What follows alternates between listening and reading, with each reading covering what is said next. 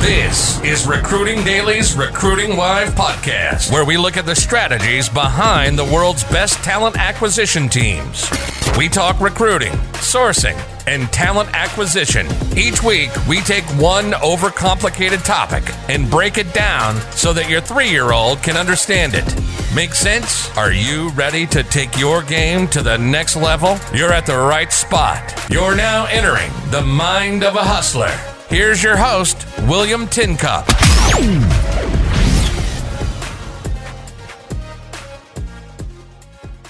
Okay, next topic to talk about today, taking over a conference. This is a good one.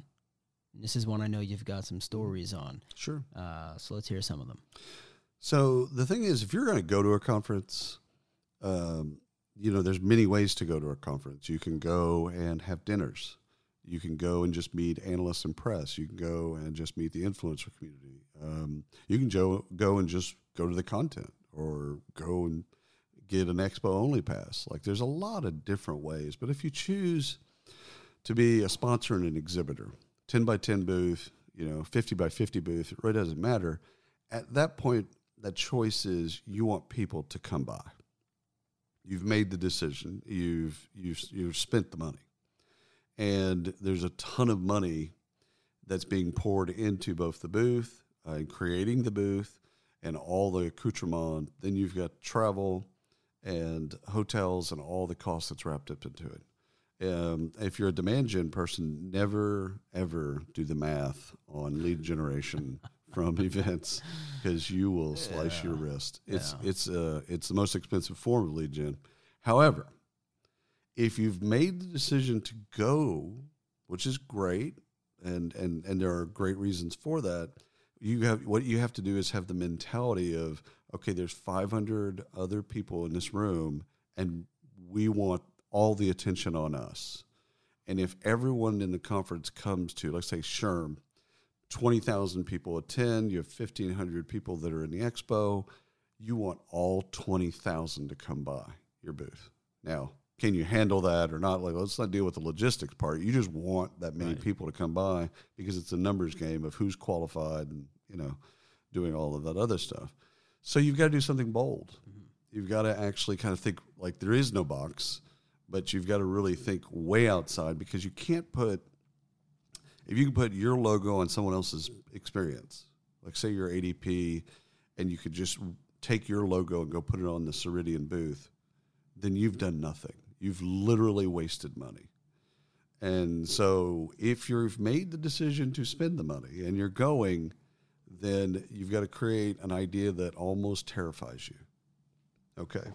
So I'll give you a couple examples, three examples.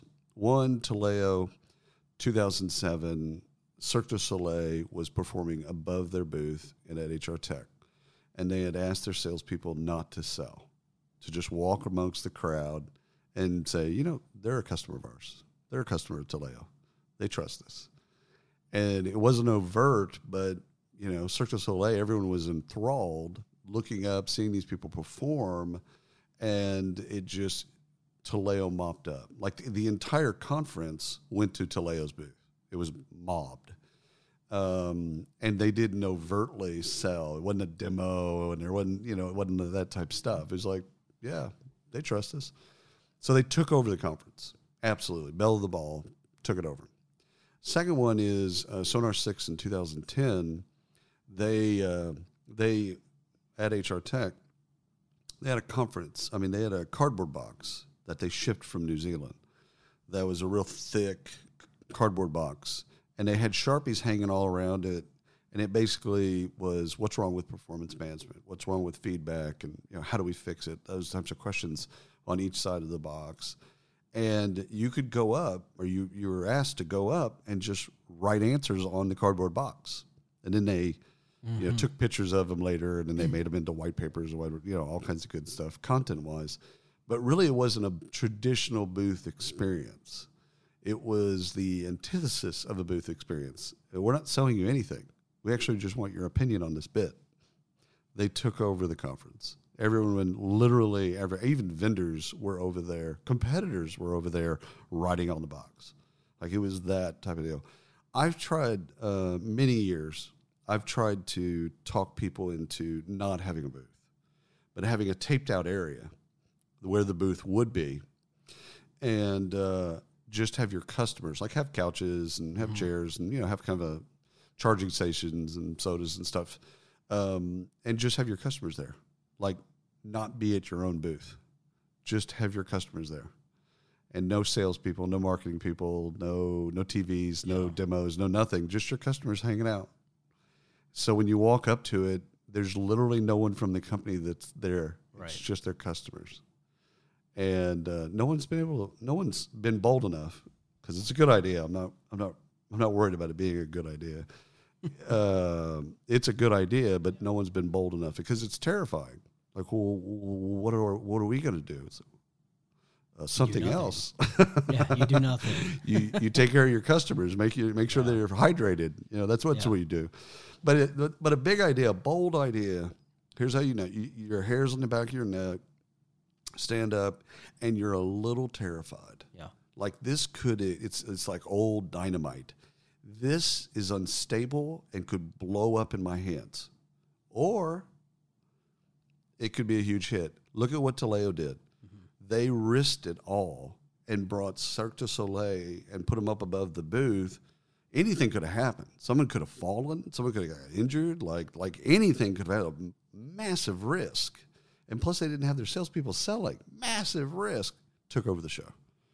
Here's a company from New Zealand who sends a cardboard box to Chicago. And it works. And it took over the event. Yeah. And again, if you want to be recognized as bold, you got to do bold things. So let me ask you this to wrap up. Sure. Is the goal of going to an HR Tech or an Unleash or a large conference like that, is the goal to be seen by everybody? Is the goal to generate a massive amount of leads?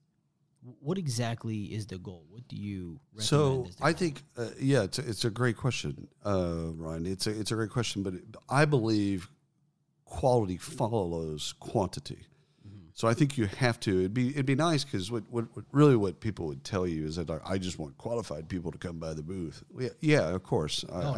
I would like a self-driving car. So, that's what people would tell you, but you're only going to get to the quality if you get quantity. Mm-hmm. And some of that could be the giveaway, giving away things that are really like something they can't get anywhere else. Right.